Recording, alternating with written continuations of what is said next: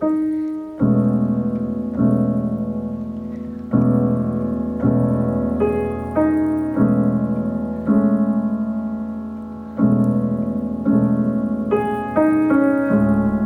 to Blind Shovel, an arts and music podcast. Today I have the pleasure of speaking with the Skull Man and the human healer known as Bill McRight. Enjoy. Bill, Bill, Bill, Bill, Bill, Bill. Bill McRight.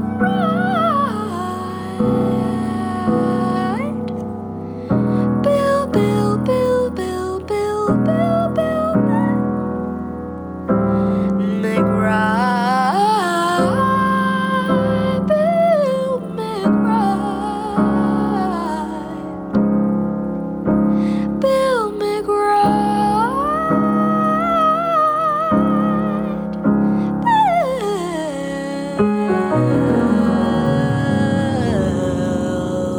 Yo. Hey, What's up, dude? not much, man. How you doing? I'm good. How you been? Pretty good, pretty well. Yeah, what's happened between now and then? It's been a long time. It's been over a decade, right? Yeah. Yeah, definitely. Crazy. I don't know. I moved to Los Angeles at some point during all of that, Yeah. and been here for like that long, almost. Yeah, and you dig it? Sometimes. I'm not. Why did you like, I Why did you end up there? Like, how did you decide to move from Philly to there? I had like one of my like super good friends from like college and stuff was out here and doing a gallery and like pretty well connected with like kind of like the stuff I was into at the time. And like he just like encouraged me to move out here, and I got a job doing art handling, which is not advisable. Yes. Do you still pursue the gallery life? Not really. I mean, I'm working on a show that's going to be in my buddy's gallery that's like private tattoo studio / gallery. And did you ever go that route with the tattooing? You ever take that path? Not in any way that like anyone will encourage. Yeah.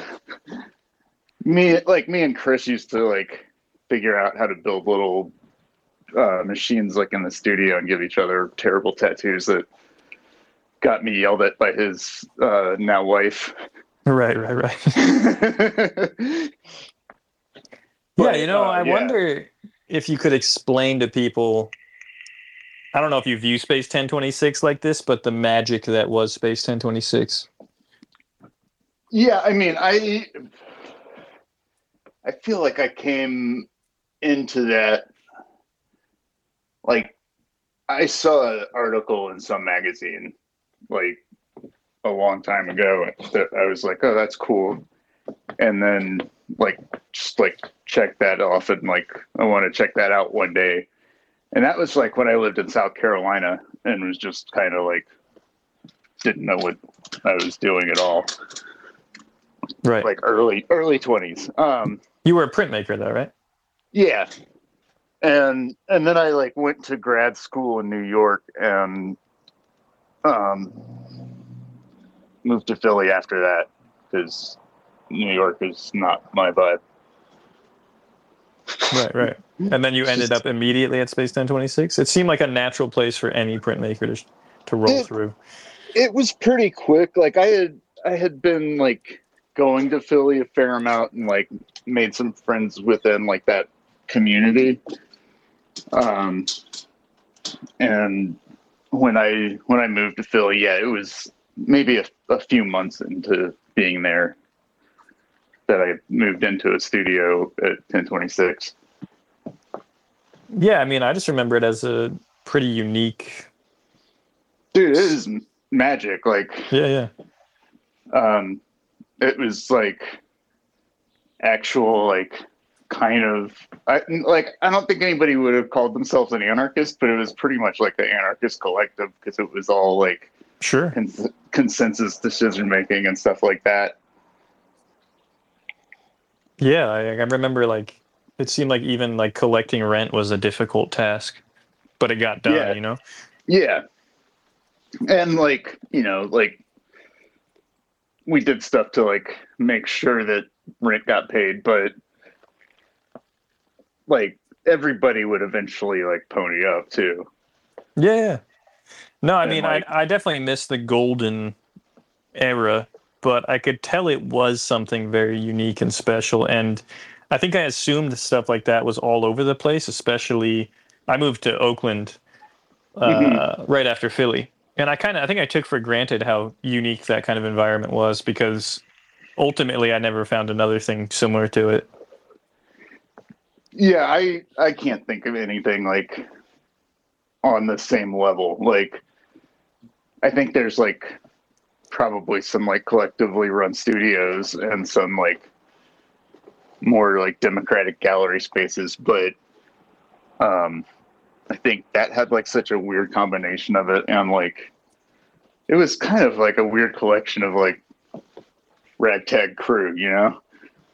Yeah, but very high quality ragtag, I would say. Yeah, for sure. I mean, like I think I was like also just like love Ben Woodward's stuff from like the first time I saw it, and then like getting to know him, and like he's like the big homie now.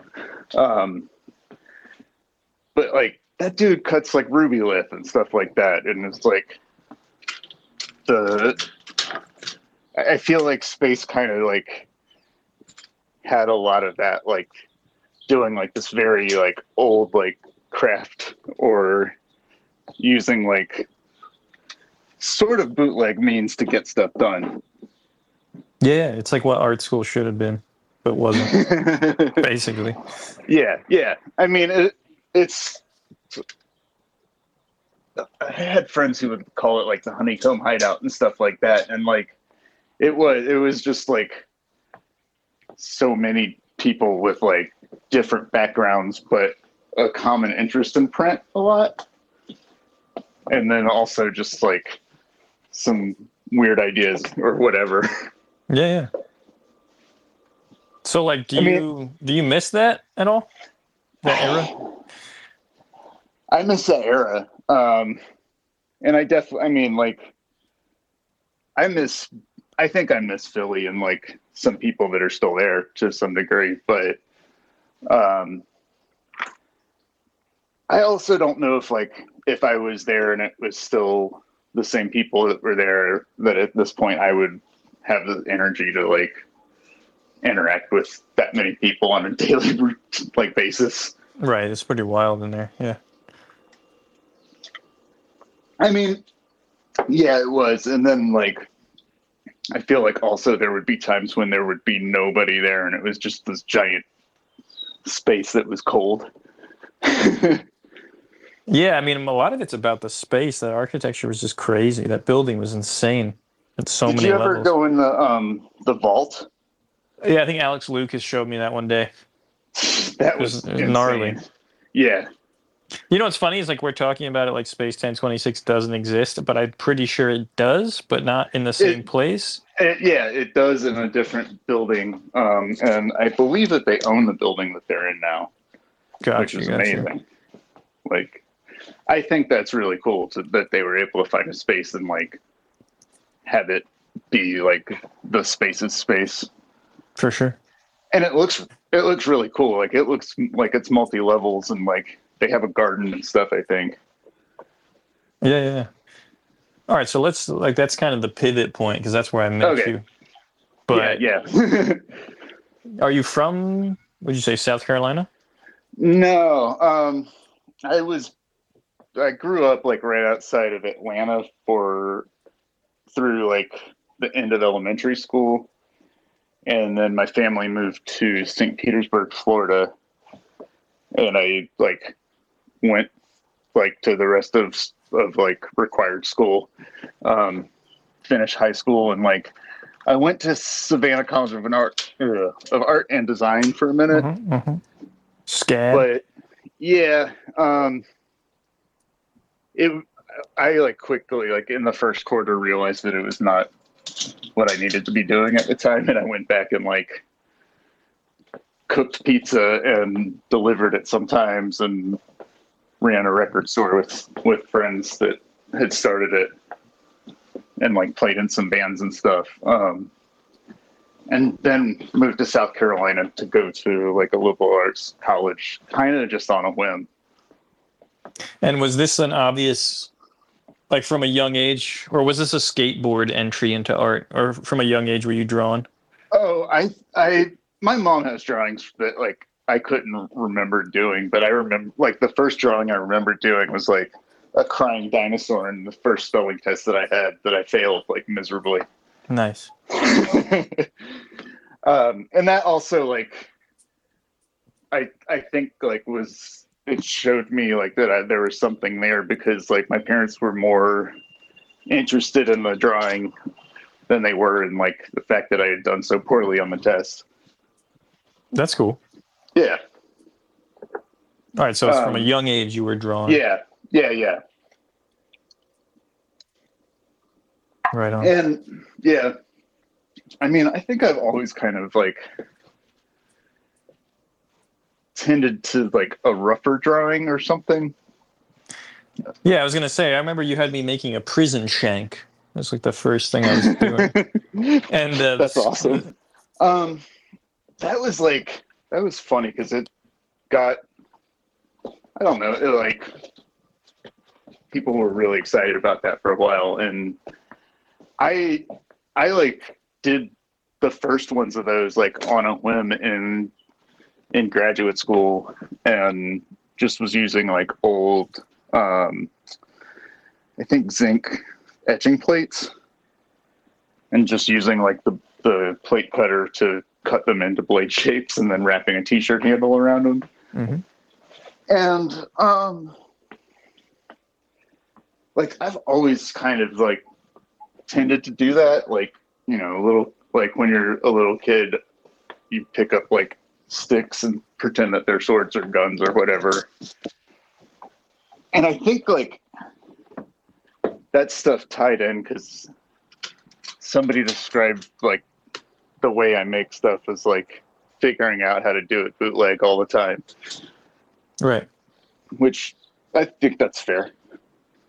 Yeah, the skulls kind of remind me of that. Just like, I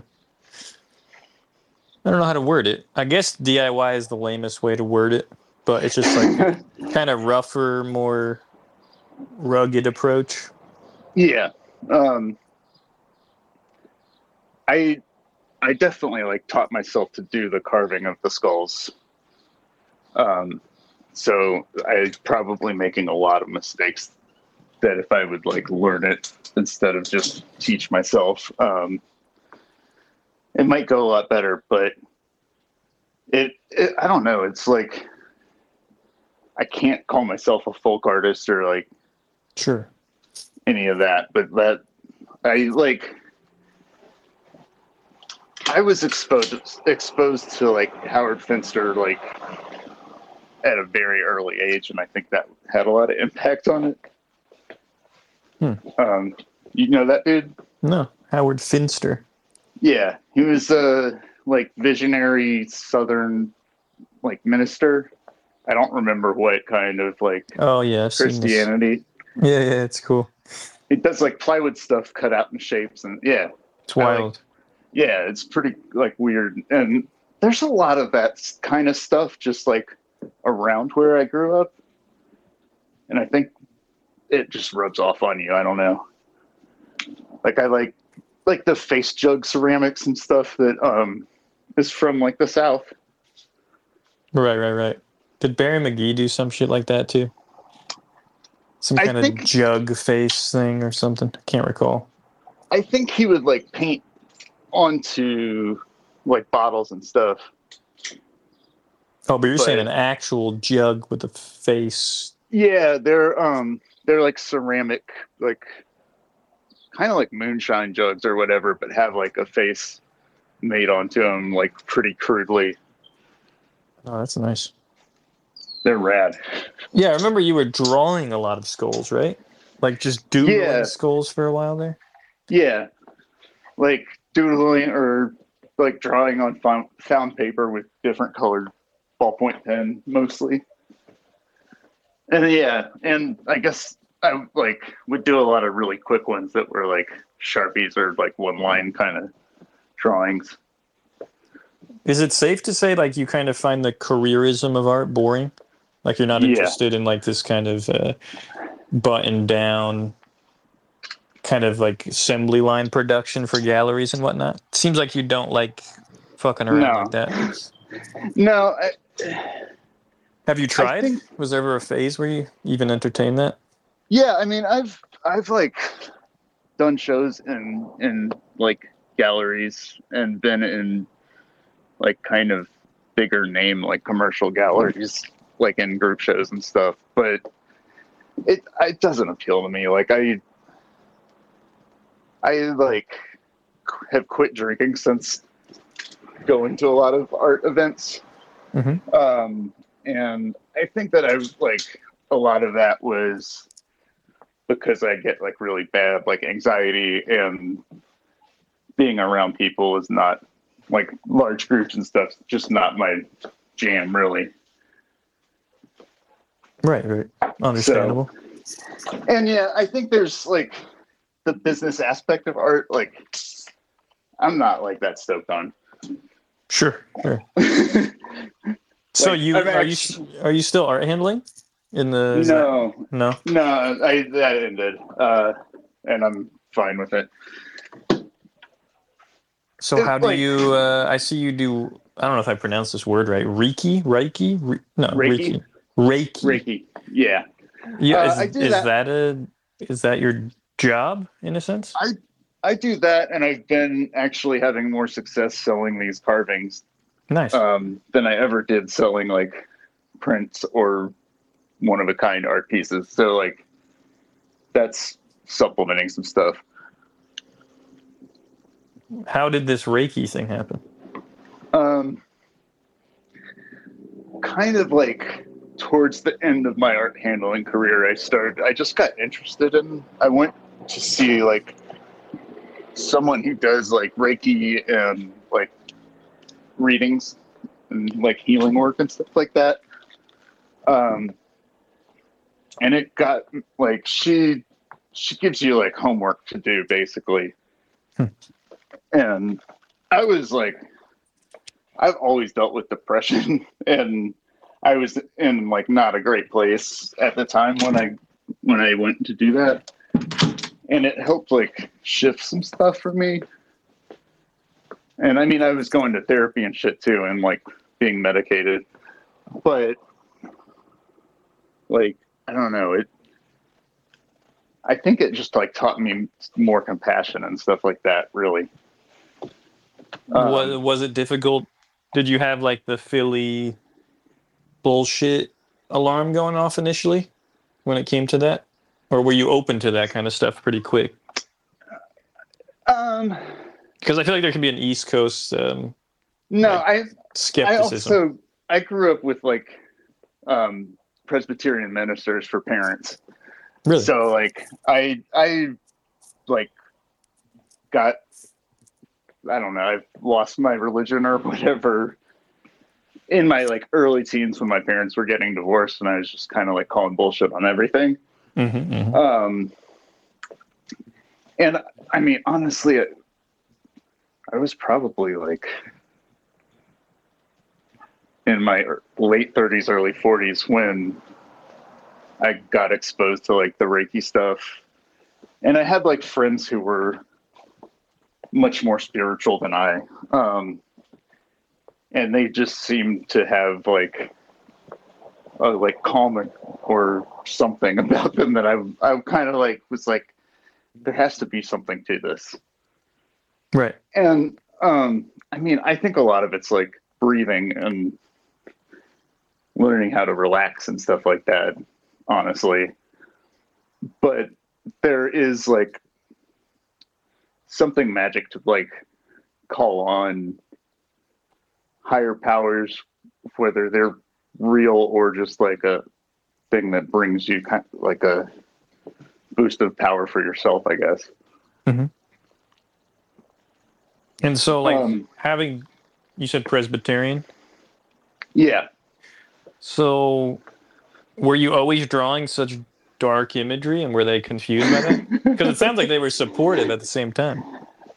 I mean, they were supportive. Like, my dad was super supportive. I think my mom wanted me to draw nicer stuff, probably, but she did like always support me, like as far as like pursuing art. I think she would have preferred if I pursued graphic design, because somehow she thinks that that's a more successful business. But I don't know, it was funny because my parents like were not about to let me wear like shirts with bad words on them or anything like that. Of course. And then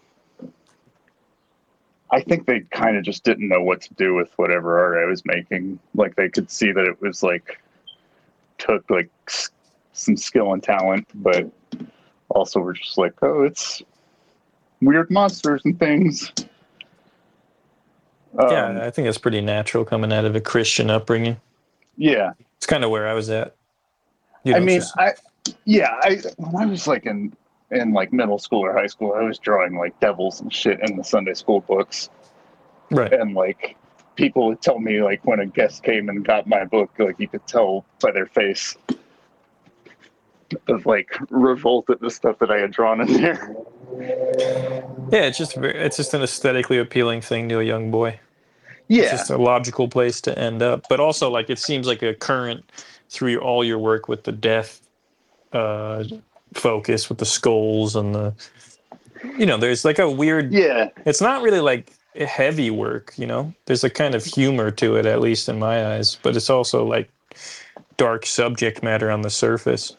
Yeah. I mean, I think the like meaning of skulls have changed a lot to me, especially in like the past, say, 5-6 years. Like, it's become more of like a thing you like used to recognize ancestors and stuff like that. And like I think there is like maybe some dark humor to it. And like I've written down several times "memento moron," like sure, the Latin phrase, except just remember you're stupid. Yeah. Yeah, I mean, it's funny because I don't think it's like even that dark at all, but of course not. Yeah. I mean, it's something about like even your early work with the woodcuts. Mm-hmm. They're just like they're kind of harmless. I don't know what to call them. Demon dudes. They never struck me as truly disturbed images. Yeah, no, I think I more made like kind of like protectors of like myself or whatever. Like, if I can fill the world with like these tough images, like, then nobody will fuck with me because they think I'm that tough. Or I don't know. Do you still do the woodblock carving? I had like a good burst of it during like the early days of the pandemic, and I was doing more like almost like political cartoons of stuff about like our neighborhood, which is like fighting gentrification and like developers and stuff like that. What neighborhood is that? It's Lincoln Heights. It's like the first Los Angeles neighborhood ever. Yeah, it was originally called East LA, but like the the Zoot Suit riots. I certainly know the song, but I so the song is about there's a gang in the neighborhood called Clover. Okay. Or like Clover Street, and Um, they were the like Zoot Suit rioters, and there's a like I don't think it's a naval academy anymore, but there used to be a naval academy close by, and the soldiers were trying to come like over the bridge into the neighborhood to like beat up locals, and the locals like fought off the sailors or whatever. And then when all the guys got arrested, their girlfriends started beating up the sailers. Nice. I gotta look into that. I never heard of Yeah. that. I mean, I know the song again. I don't even know who that's Right. by. Yeah. I can't remember shit. I want to say Real Big Fish, but I really don't think it's Real Big Fish. I think it's like Cherry Poppin' Daddies or something. Cherry Poppin' Daddies? You're completely right. That's an amazing name. It's a great name. I'm maybe a little embarrassed that I knew that specifically, but so that's that neighborhood where that occurred. Yeah, and like I don't know. That's the funny thing about Los Angeles is like I did not really know much history when I moved here. Of course.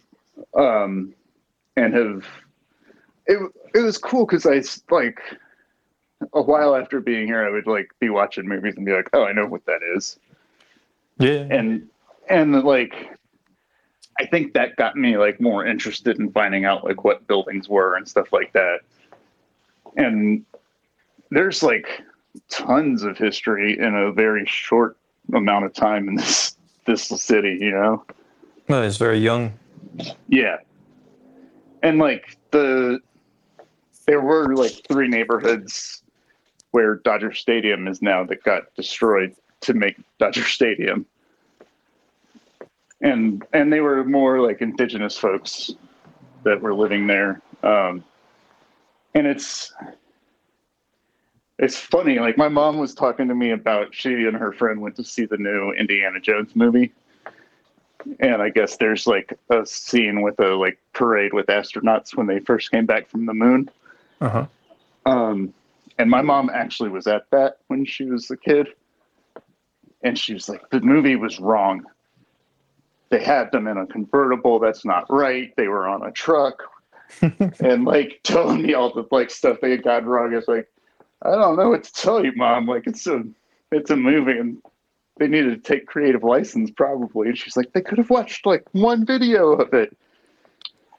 And it was, what is like, this? What is this Indiana Jones movie called again? I don't even know. It's the like one that's out right now that is the last one ever, I think. Yeah, I'm sure they've said that before. I haven't watched that Crystal Skull one, and I kind of feel like I should. Oh wow, yeah. Billy Crystal Skulls, so you got to watch that. Yeah, that was a beautiful name there for the taking. That's like based on a true story, sort of. Like it's based on an actual crystal skull that is like in a collection somewhere. Well, what do you mean? What does this crystal skull? It just exists, right? Someone made a crystal skull at some point. Yeah, it's like disputed if it's actually ancient or not, but it was discovered at ruins in like South America. I want to say Mexico, but I'm not totally sure. Or it was discovered by a guy or who was an explorer, or his daughter found it. But then there's some speculation that like a German counterfeiter actually made the skull and sold it as an artifact. I love that idea. It's like a really confusing. There's like I've started reading like books about crystal skulls and gotten into some of the history, and I kind of like love that there's like such dispute over some of them. Yeah, or this idea of like just counterfeiting shit like that in that era. It's really cool. Yeah. I mean, I guess like there was a lot of that because you could get it done really pretty cheap, and like it's not that hard to make something look old. I mean, back then I don't even know how they were verifying things. Yeah, they probably had no way. If you threw some mud on it, it was ancient. Yeah. So what's the process with the skulls? I see you have this little tool. Yeah, What I is that? use it's like a rotary tool, it's a big Like a boy Dremel? Yeah. Okay. It has like a much stronger motor and it's just better made. I need to invest in some tabletop saws because my body is not real happy with me using my wrists in the way that I have been. Right. But yeah, like I think that's been the toughest part of like learning this stuff is figuring out how to do it. Because I did use a Dremel for like, I don't know, 6 months or something before I broke down and bought a new thing. But like I blew through the Dremel flex shafts. Like I think I went through like 3 or 4 of those. And so you kind of sketch on the rock that you just find in your general meanderings, and then you just work it up with the tool. Some of them are found in just general meanderings, and then some of them are I buy at wholesalers. But Like yeah, crystal shops. yeah, but like where crystal shops go to buy their crystals. Gotcha. It's just cheaper that way, to be honest. All right, so now I'm seeing the and the Reiki.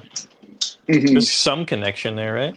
Oh yeah, totally. Like I actually like when I decided that this was what I wanted to do was like I'm gonna tell my wife this and she's gonna be like, oh great, you've got another fucking idea about how to make something.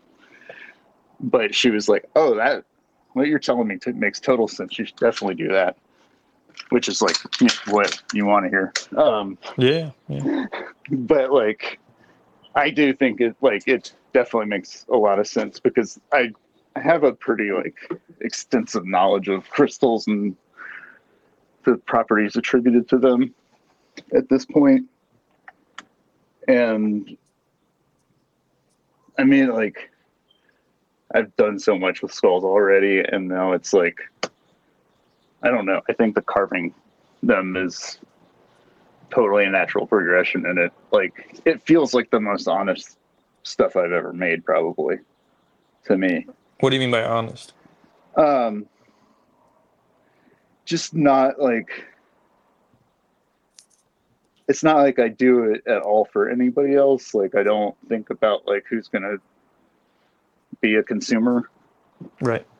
because I think like that's where my head was at like for a long time of like, oh, like make stuff to like make a name for myself, and like I have no interest in that anymore, really. Now, how old do you know? 45. So how long do you think it took to make work that felt? No, I think it's pretty normal, but like Yeah. I think it's important to point out for people who are just starting that it can take like a decade, it could take 2 decades to get to a place where the work feels honest and you actually like it and you like making it, and it's a very holistic process. Yeah. I mean, I definitely I think that there's like it is more of like a practice, like it's an art practice, but also a spiritual practice or whatever, and there is like holistic qualities to it, and that's kind of like another thing that excites me about making these is like there are people buying them to like use in their practices, whether it's like meditating with them or like setting up crystal grids and stuff. Well, what's a crystal grid? Oh, is that what you have some images of on your Instagram? Yeah, like just arrangements of crystals for whatever purposes. And there's a methodology there, or it's like an aesthetic arrangement? It's kind of both. I mean, like certain stones will have like different properties assigned to them, and a lot of it has to do with like chakras and stuff. So like the stones will be divided up into like the different colors. Gotcha. And then like the colors correspond to chakras. As you're talking about it, I'm trying to understand how deep you go into all this shit, like the auras, the chakras, I mean, are you full in, or do you feel like you're still exploring, or do you feel like you're on the outside of these things, or no, what? I mean, I feel, I think like my hesitancy is like that a lot of people don't understand that stuff and kind of just like write it off very quickly. And like chakras, I feel like that makes sense to me, but I don't always like I don't feel them inside of me all the time or anything. Um, like not consciously. Yeah. And but I've always been like super sensitive to other people's energy. Um, so I think there's fucking something to that. Like Like, sensitive in a good and bad way, like oh just like yeah, yeah, absorbing it. and absorbing it, and yeah, like almost like processing it for other people, probably. Hmm. I've like definitely learned to turn a lot of that off. Yeah, it's kind of But odd. like, Like you want to be able to control it, I guess. You don't want it to be turned off all the time or on all the time, but it sounds like maybe you were on all the time. yeah, yeah. I mean, and I think I also just like in um, whatever issues that have come up for me in my life, that like finding this way to like understand a lot of it a little better and feel like I'm taking control of it, Hmm. which might be me being a little bit of a hermit, but um, Are you hermetic in general? You just hang out at home? yeah, pretty much at this point. I mean, I we go out and do activities, but I've given my druthers probably stay at home. Right. I mean, at 45, you've kind of seen what hedonism can give you. It's like Yeah, it's not yeah. much. I'm pretty happy to hang out with my cats and my wife. Um, and like from my workspace, I have a little like Home Depot shed that the owners of the property like put drywall up in and stuff. So it's like a little studio to work in. And Nice. we've got a garden and like, so it's mostly like hanging out outside almost in the shade. Oh yeah, I mean, LA can be very, very beautiful. Yeah, it can also, it's being a little hot right now, which I think Sure, sure. kind of a common theme. New Jersey's same shit right now. Um, but was this stuff like inside of you early on? Like when I met you, were you even aware of these kind of crystal Reiki, Um, this kind of thing, or did that come to you in California? it definitely came to me in California. Like I think like when I was a lot younger, I could see like auras and stuff a little bit and just didn't understand what it was. What does that mean? And the Like aura, colors? Yeah, I'm not yeah, actually. I actually yeah. don't. I don't know that much about this kind of So stuff. yeah, so auras are like the like energy that's around you. It could be like magnetic fields or whatever. There's a way to photograph it that involves like putting your hands on some plates. Hmm. That I think those pick it up. I don't really understand how that happens, but yeah, like so sometimes I can see an aura on a person or animal or whatever, just like relaxing my eyes, and it's not like a big like flame coming off the top of their head or anything. It's just like a little color around them that's very faint. Hmm. Um, like I would see like figures. I want to guess that they were ghosts or something. Um, but like figures that looked like TV static, but were a bunch of colors. You saw this when you were young. Yeah, like playing in the front yard by myself, kind of stuff. Interesting. Yeah, um, and like I don't I don't know. Like I think I'm pretty skeptical of like a lot of faith stuff, but my dad was like an ordained Presbyterian minister, but like interested in like anybody's faith. And there was like a while when he was going to like Sufi mysticism meetings and when he lived in Nashville. Huh. And it was like, I think just like my dad's interest in all of that, like was coming from like this very gentle place. Yeah. That I don't see that many people that are like really in their, or like, I don't think that many people are really in their faith with like the tenets of most organized religions. But like, I think that was like what interested my dad, and he would like be like, it's all about God's love. And like, that's a pretty simple like explanation of like things being good, but like, I think like having love in your life is usually like a positive thing, and like whatever comforts you, that's cool. Yeah, I think what I see, the issue I see is kind of like weaponized answers where, and this is beyond religion to me, it's all sorts of things, but like, yeah. There's a lot of esoteric Christianity that emphasizes the deep mystery of life. And Right. I think somewhere probably at the beginning of industrialization, like that kind of mystery was becoming just eradicated. Like that spirit was just slowly being crushed by a kind of mechanical, way of thinking and approaching things. So the answer outweighed the question there. Mm-hmm.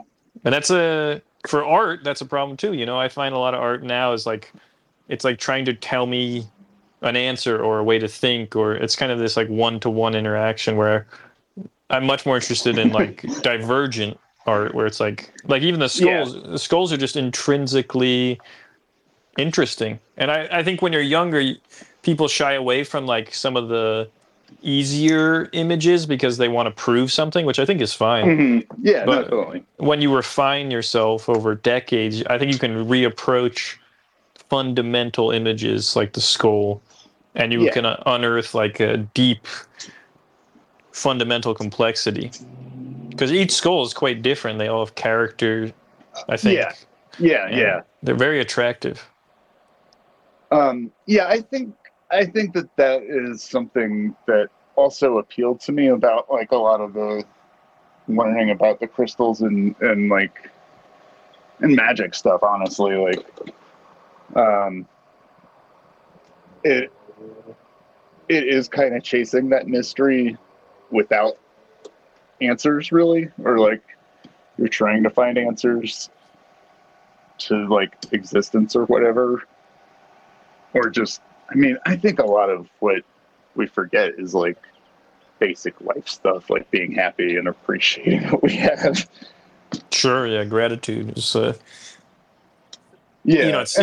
sounds cheesy, and it's actually like maybe you went through this process as well. Almost aesthetically, you resist truths that aren't that cool sounding, but like gratitude, like when you're younger, but gratitude is such a simple concept and dramatically changes. It can change your entire life, I think. Oh yeah. But it sounds so lame that I think artists sometimes they get caught up in like the coolest, sexiest ideas that are often wrong. Yeah. I think like what doesn't interest me about a lot of the art world or whatever. I mean, like, I don't want to like call people's names out or anything like that, but sure, I think there's like such, and this is like, I think a product of capitalism. Like there's such an emphasis on like building your brand and your like style and making this thing that is like becomes formulaic.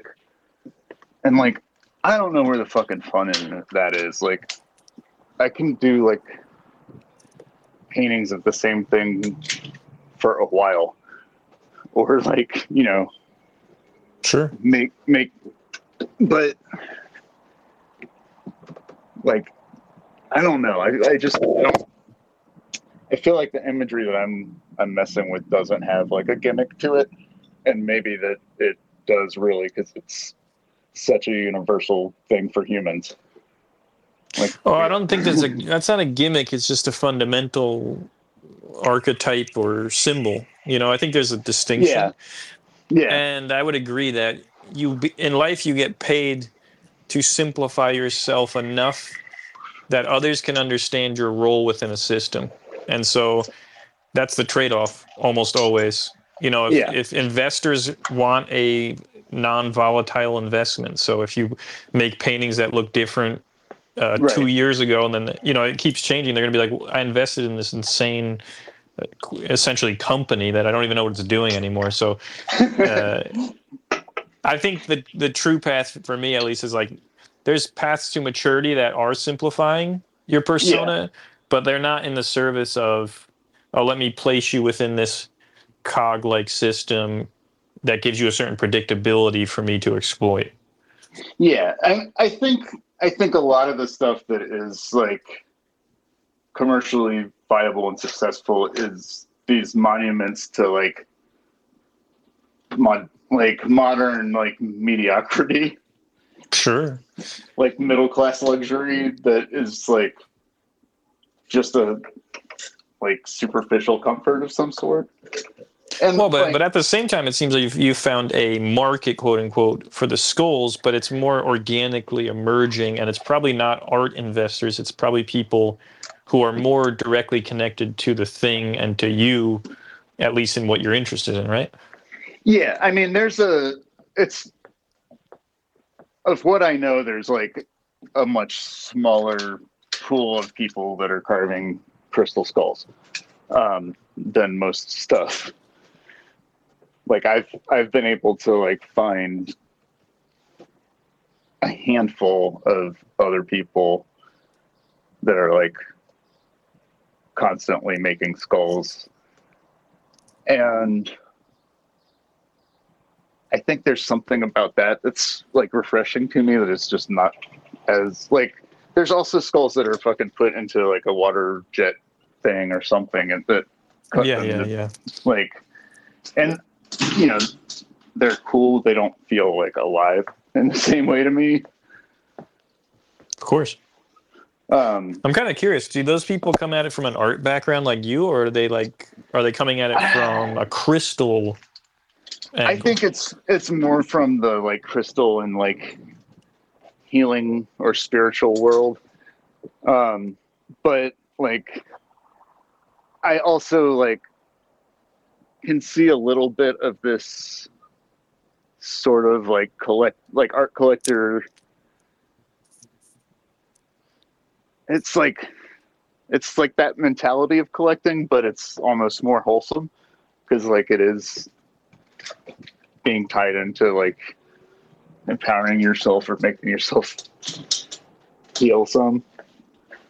Well, yeah. I mean, even if they're putting it in these grids, I think you called it. Yeah. There's this life beyond. A lot of art just dies once it's finished, and then it's it's put in a casket when it's bought by the investor, and it just moves around. But you know that at least the lifespan of the thing continues beyond that moment in which you claim it's finished. You know. Yeah, I think that's what's attractive to me about this specific work too, and like I think with the like making the shanks and stuff, that was there too, because there was like I think those were almost more of like a fetishization of this like almost survival mentality of just like finding whatever and making a weapon out of it. And I feel like this is just like kind of a matured thing, but like to me it's always most exciting when you're making it. And then like I like the fact that somebody's handling it and not, even if it does mostly sit on the shelf but like somebody takes it off once in a while and looks at it. Right. That's cool to me. And like, I think that's the like sterility of museums has never been my favorite thing. Oh, that's understandable. Yeah. Do you see where the trajectory goes beyond the skulls? Like, do you want to make big ass skulls, or do you like the intimacy of the kind of palm-sized skull? Is there like an ambition that you see beyond it? I think I would like to do larger stuff. Just a huge ass skull. Yeah, I think that would be pretty rad. That would be cool. Yeah. There's a father and son that are both carvers in Brazil, and the father has been carving for like 40 years or something like that. And I'm very like stoked on both of their work. And there's a part of me that wants to go like, you guys are masters. Can I hang out with you for a while? Yeah. What are they called? Can they be found online? Yeah. The father is named Leandro de Souza, and his son is Igor. Nice. I mean, they're like definitely on Instagram and stuff. Yeah, I got to check that out. Yeah, I think that would be cool. Like a mentorship. Yeah, and I think there's like something of that appeals like that to me in a lot of the kind of like art making that I've done too, is the like craft aspect of it. And I think the whole like master printer when you go to grad school is kind of a fucking silly idea, because unless you go to somewhere that's very technical and you're really good at that aspect of printing, I don't know that like a master's degree makes a master in any way. Oh no. But wow, like, these skulls are wild. They're very alien. Those guys have minds of their own, and yeah, That creeps me out. Yeah, they're pretty wild. The hell? Do you have do you ever develop narratives around the skulls, names, etc.? I don't. I mean, there are people that like sell skulls that will like name them before they go to a collector or Skull Guardian or whatever. I kind of like feel like it's the user's responsibility to find out the name of their skull. So you don't really develop an attachment. I honestly, like, if I think that's something I've struggled with in the past, of like becoming very attached to stuff. Yeah. And like, I have so many fucking crystals like in my collection that it's ridiculous. So like, I'm really trying not to get too connected to any of these. I mean, I think that makes sense too, based on everything you're saying. Yeah, I mean, and also like, since I'm like collecting other people's work, I'm like, I should like be putting mine out into the world for other people to like have or work with or whatever. So are you like working on these skulls every day, or what's that look like? Almost every day. I'm getting older, discovering all the shit that I did when I was younger is coming back to fuck me up a little bit. I don't know what you mean. Well, see, when you're a young man, and you drink a lot of beers and then fall down staircases, and do a lot of screen printing on your own and like on the clock for somebody else. So there's a lot of wear and tear there. And then art handling also has some of that wear and tear on the body. And I'm just like, I like laugh at myself now, because when I was in my 20s, like the people who taught me screen printing, I would give them a hard time because they were in their 40s and like their bodies were, in pain or whatever. Right. And I would just be like, you fucking old person. And now it's karma coming back to get me, I guess. So you try to carve these skulls daily, but sometimes it's painful. Yeah. My back hurts a lot from it. Like, that's why I'm looking at other equipment to do it with. Would you want to get to a place where, like, I'm looking at these skulls from this other dude, D'Souza, and they're pretty expensive. Yeah. Oh yeah. But would you be cautious about having that be your main source of income, the skulls? No, I'd be fine with it. Like you're ready. Once you're mentally ready, I think. Yeah. The monetization or commodification doesn't usually kind of affect the way you make the work. Yeah.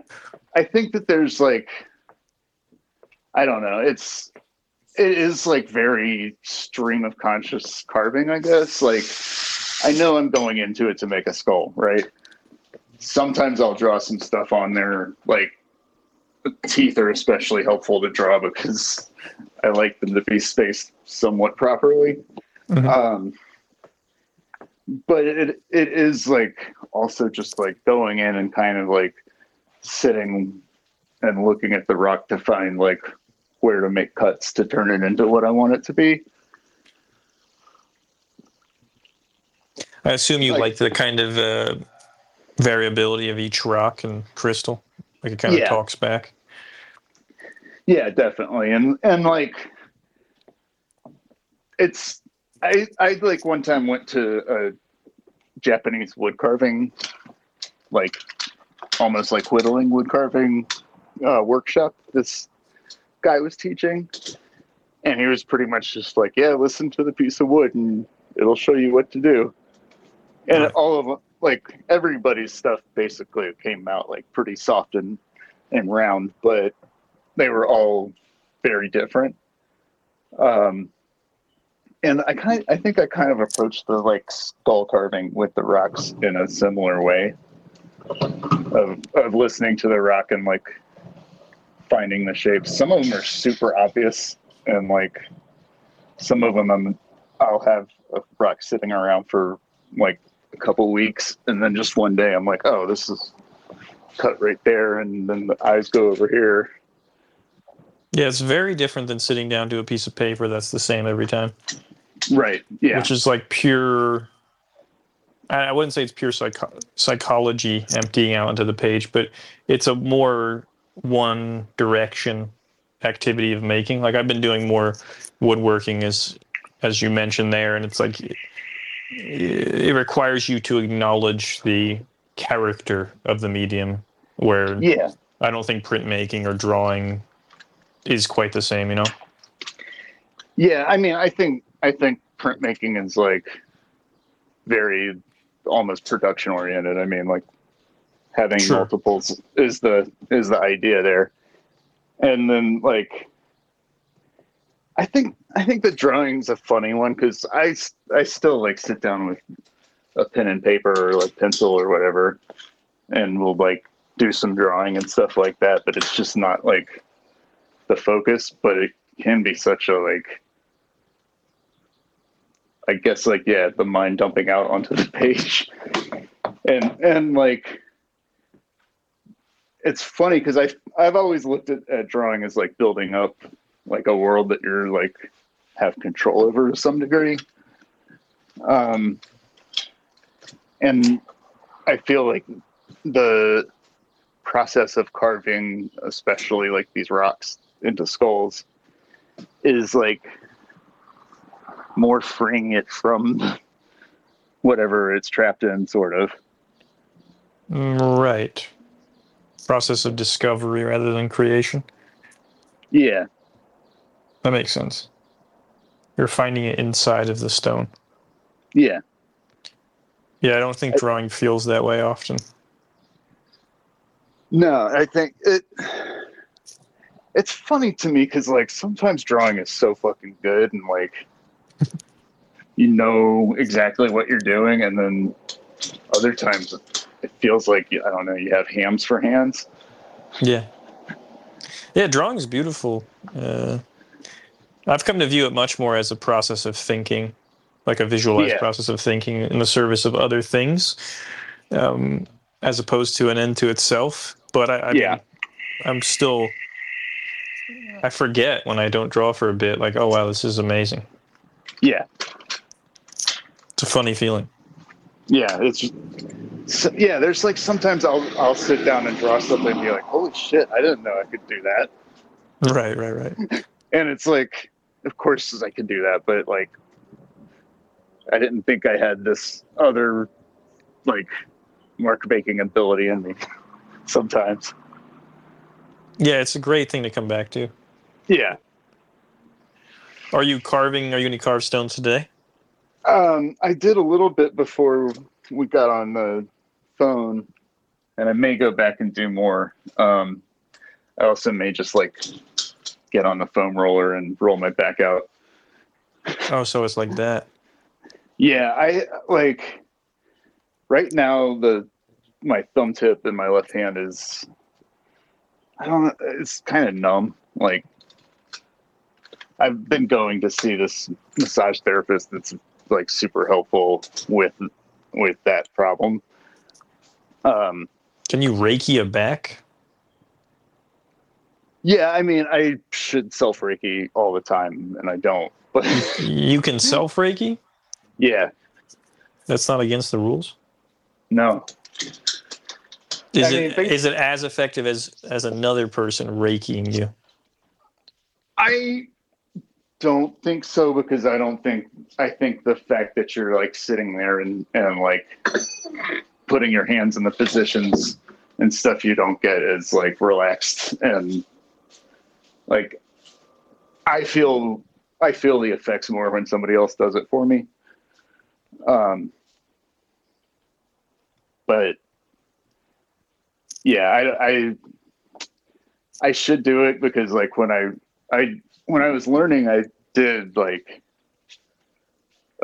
like one of the requirements of our teacher was like do like an hour for yourself every day, and then like write down the real like the stuff that you like that comes up for you while you're doing it. And I think that like I like never fucking rip shit down at all when I like before, and I don't do it regularly now, but like when you do it, it is such a good like discovery of self and like of what's going on with you. Yeah, for sure. And I think like a lot of like doing Reiki on yourself is almost like meditation. The difference being that you're like basically like when someone is running Reiki, they're like a conduit for the energy to come through. Mm-hmm.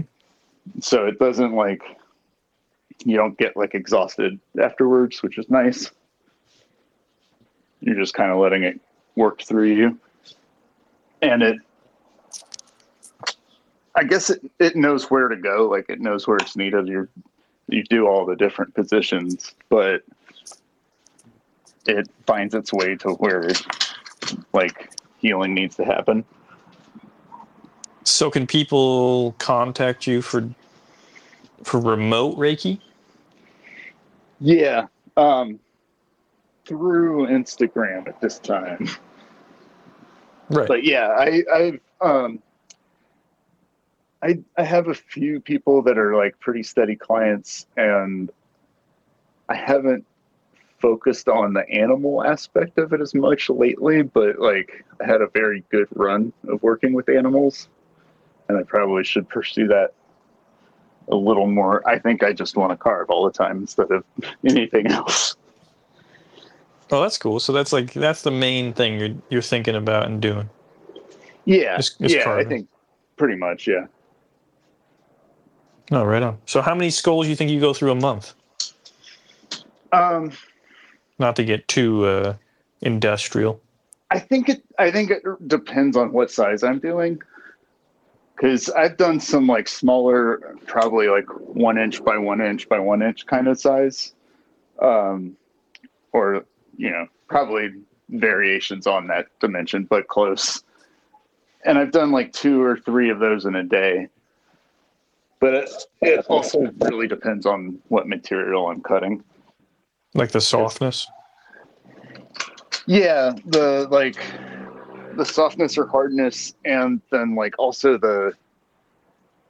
a lot of minerals have different kinds of like fracture or cleavage that they'll do. Like, just it's basically like the shapes that make up the structure of the rock. But like calcite will break off into like 3-dimensional rhombus shapes pretty much. And like you see that when like you just see a rock out in the world. I think probably the more you're into rocks, the more you think about it too. Do you ever give up on a skull? Like if it breaks in a certain way? Or yeah. You do? Yeah. Like they're irredeemable skulls out there. Yeah. Skull graveyard. Oh yeah, there's not. I really try not to give up, but like if I'm cutting something and the bottom jaw breaks off, like, and it needs to have a bottom jaw, it's just shit out of luck. And I've had stuff like just kind of like fracturing in my hands, but it's like it's not that common, but it's like super frustrating when it happens. And like I came in like the other day after having like a tough time of getting anything carved satisfactorily. And I looked at my wife and I was like, I'm in a fucking rotten mood. And I tried to carve, and it's not a good idea. Because everything I touched was just like, no, you're not doing a good job today, and you don't need to do this. Did that manifest as like disintegrating skulls, or just you weren't hitting the mark, like aesthetically? A little of both. Yeah, because it's kind of like, I know it's like bi-directional. It's not like because you honor the material, you give up on your will and your desire to have a certain outcome, but it's participating back and forth. Yeah, yeah. And I think failure is important too. Yeah, like, it's just It's just 2 pistons going back and forth, yeah.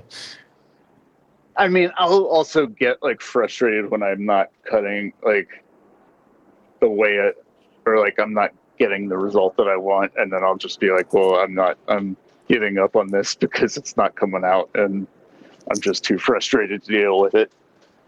And I usually try and cut those down into smaller stuff, just to not like waste the material if I can. Yeah. Go ahead.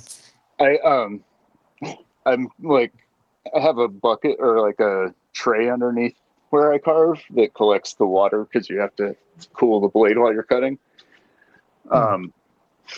And it also gets all the sediment from like all the cutting and stuff that breaks off. And I don't know what to do with it, but I want to see if I can like get it to be a stable thing that I can like then polish. Yeah, I think that can be seen in your videos, right? That's like where all that. Yeah. Yeah, I see that there. That'd be cool. Yeah, I think that would be real, like, rad. There's a couple of things that are man-made crystals, sort of. One's called Fordite, and it's built up layers of automotive paint. Oh. That you can like, you can cut that and you'll have different colors on different levels. Yeah, I know about that from this documentary called Man versus Ford about New Jersey, in which Ford was just dumping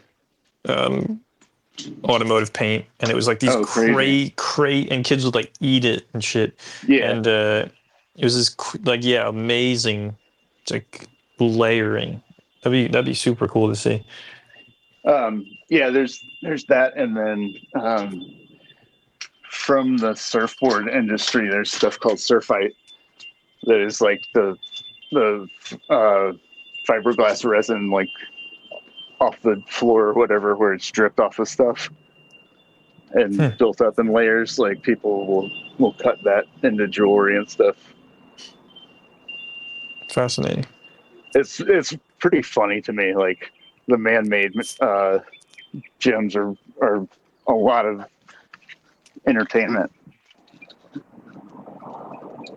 You know, it reminds me, I watched this video of like compressed flip-flops that are carved into these crazy sculptures and I think somewhere in Africa. And there's just so many flip-flops thrown out on the beach that they just collect them and like compress them into this material that they can quickly and easily cut. That sounds awesome. Yeah, it's definitely worth checking out because that's an interesting angle too, like what you're mentioning, the supernatural crystal angle, and then like kind of I think recycling can often be lame like aesthetically, but that actually sounds visually really cool. Yeah. Well, I mean, I think trying to like figure out like what you can do with the leftovers or whatever is like an important thing to do. Oh, totally. I just admit that like woodworking, when it's just like found shit, can often kind of have this look that it's really hard to pull off in a good way, but it's certainly a noble endeavor, no doubt. There was I think this teacher only taught 3D design at the college that I went to in South Carolina. Mm-hmm. And he did a lot of like really nice hardwood woodworking, and then would have these installations where he had like kept all the sawdust separate and had it by like the different kind of wood that he was using, and make almost like topographical maps of like mountain ranges and stuff out of different colors of sawdust. Just like on the floor in the gallery. It's rad. It was rad. I was always into that because I was just like, oh, you're totally just putting trash out. That's great. Oh yeah. All right, I got to run because I got to screen a film. But right on. Very good talking to you. I'm glad to hear you're in a good place. Yeah, man. Thank you. You too. All right, man. All right, super good talking to you, man. Later. Peace. Music by Dori Vivarsky and Mingja Chen. Next up, we have the musician Charlie Looker. Look out.